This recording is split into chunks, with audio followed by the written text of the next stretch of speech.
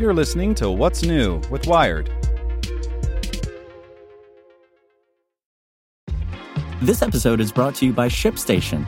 You know, some things take a lot of work, like sending little robots to far-off distant planets. And just as that's challenging, so too is running a successful e-commerce business, especially when there's so much to do.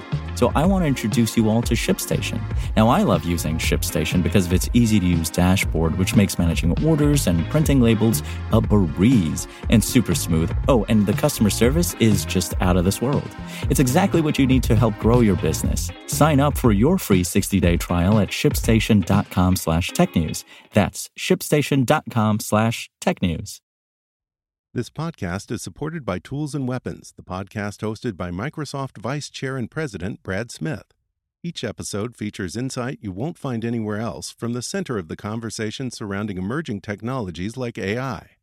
Right now on the podcast, you can hear a special episode where Brad Smith lays out Microsoft's vision for a vibrant marketplace driving the new AI economy. To hear more, follow or subscribe to Tools and Weapons with Brad Smith wherever you get your podcasts. Hello, my name is Nick Olmos, and this is Tech in 2 from Wired. Brought to you by Hot Seat, a new memoir from Jeff Immelt, the former CEO of General Electric. Raw, honest, intimate. Hot Seat is that and more, as Immelt recounts what it's like to be a leader in times of crisis. Buy your copy of Hot Seat today, wherever books are sold. Mississippi offers vaccines to all adults, Moderna studies shot efficacy in children, and some states work to vaccinate incarcerated people. Here's what you should know. Mississippi is the second state after Alaska to make vaccines available to anyone over the age of 16. As part of a push to reach especially vulnerable groups, the state is also partnering with 6 community health centers and has set up a hotline that community organizations like churches can call to host their own vaccination events.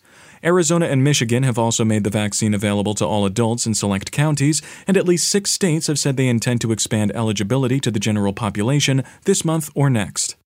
Moderna announced that children between the ages of 6 months and 12 years old have started receiving its COVID-19 vaccine as part of a study testing the shot's effectiveness in children. Studies of the vaccine's effects on adolescents are already underway. The child study is being coordinated with the National Institute of Allergy and Infectious Diseases and will eventually include around 6,750 children in the U.S. and Canada. And at least 1 in 5 incarcerated people in the U.S. have contracted COVID-19, and some prisons have had such severe outbreaks that they have reportedly crossed the threshold for herd immunity. In response, 40 states have prioritized incarcerated people in their vaccine rollout plans. In other states, though, the idea of vaccinating inmates has caused controversy. And even when incarcerated people are offered vaccines, many are rightfully wary, given the U.S.'s history of medical experimentation on people in prison.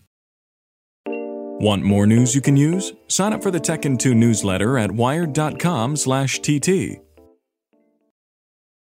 Want to learn how you can make smarter decisions with your money? Well, I've got the podcast for you. I'm Sean Piles, and I host NerdWallet's Smart Money Podcast. Our show features our team of nerds, personal finance experts in credit cards, banking, investing, and more. And they'll help you make the most of your money while cutting through the clutter and misinformation in today's world of personal finance. You'll get clarity on strategies to help you build your wealth, invest wisely, shop for financial products, and plan for major life events. Listen to NerdWallet's Smart Money Podcast wherever you get your podcasts.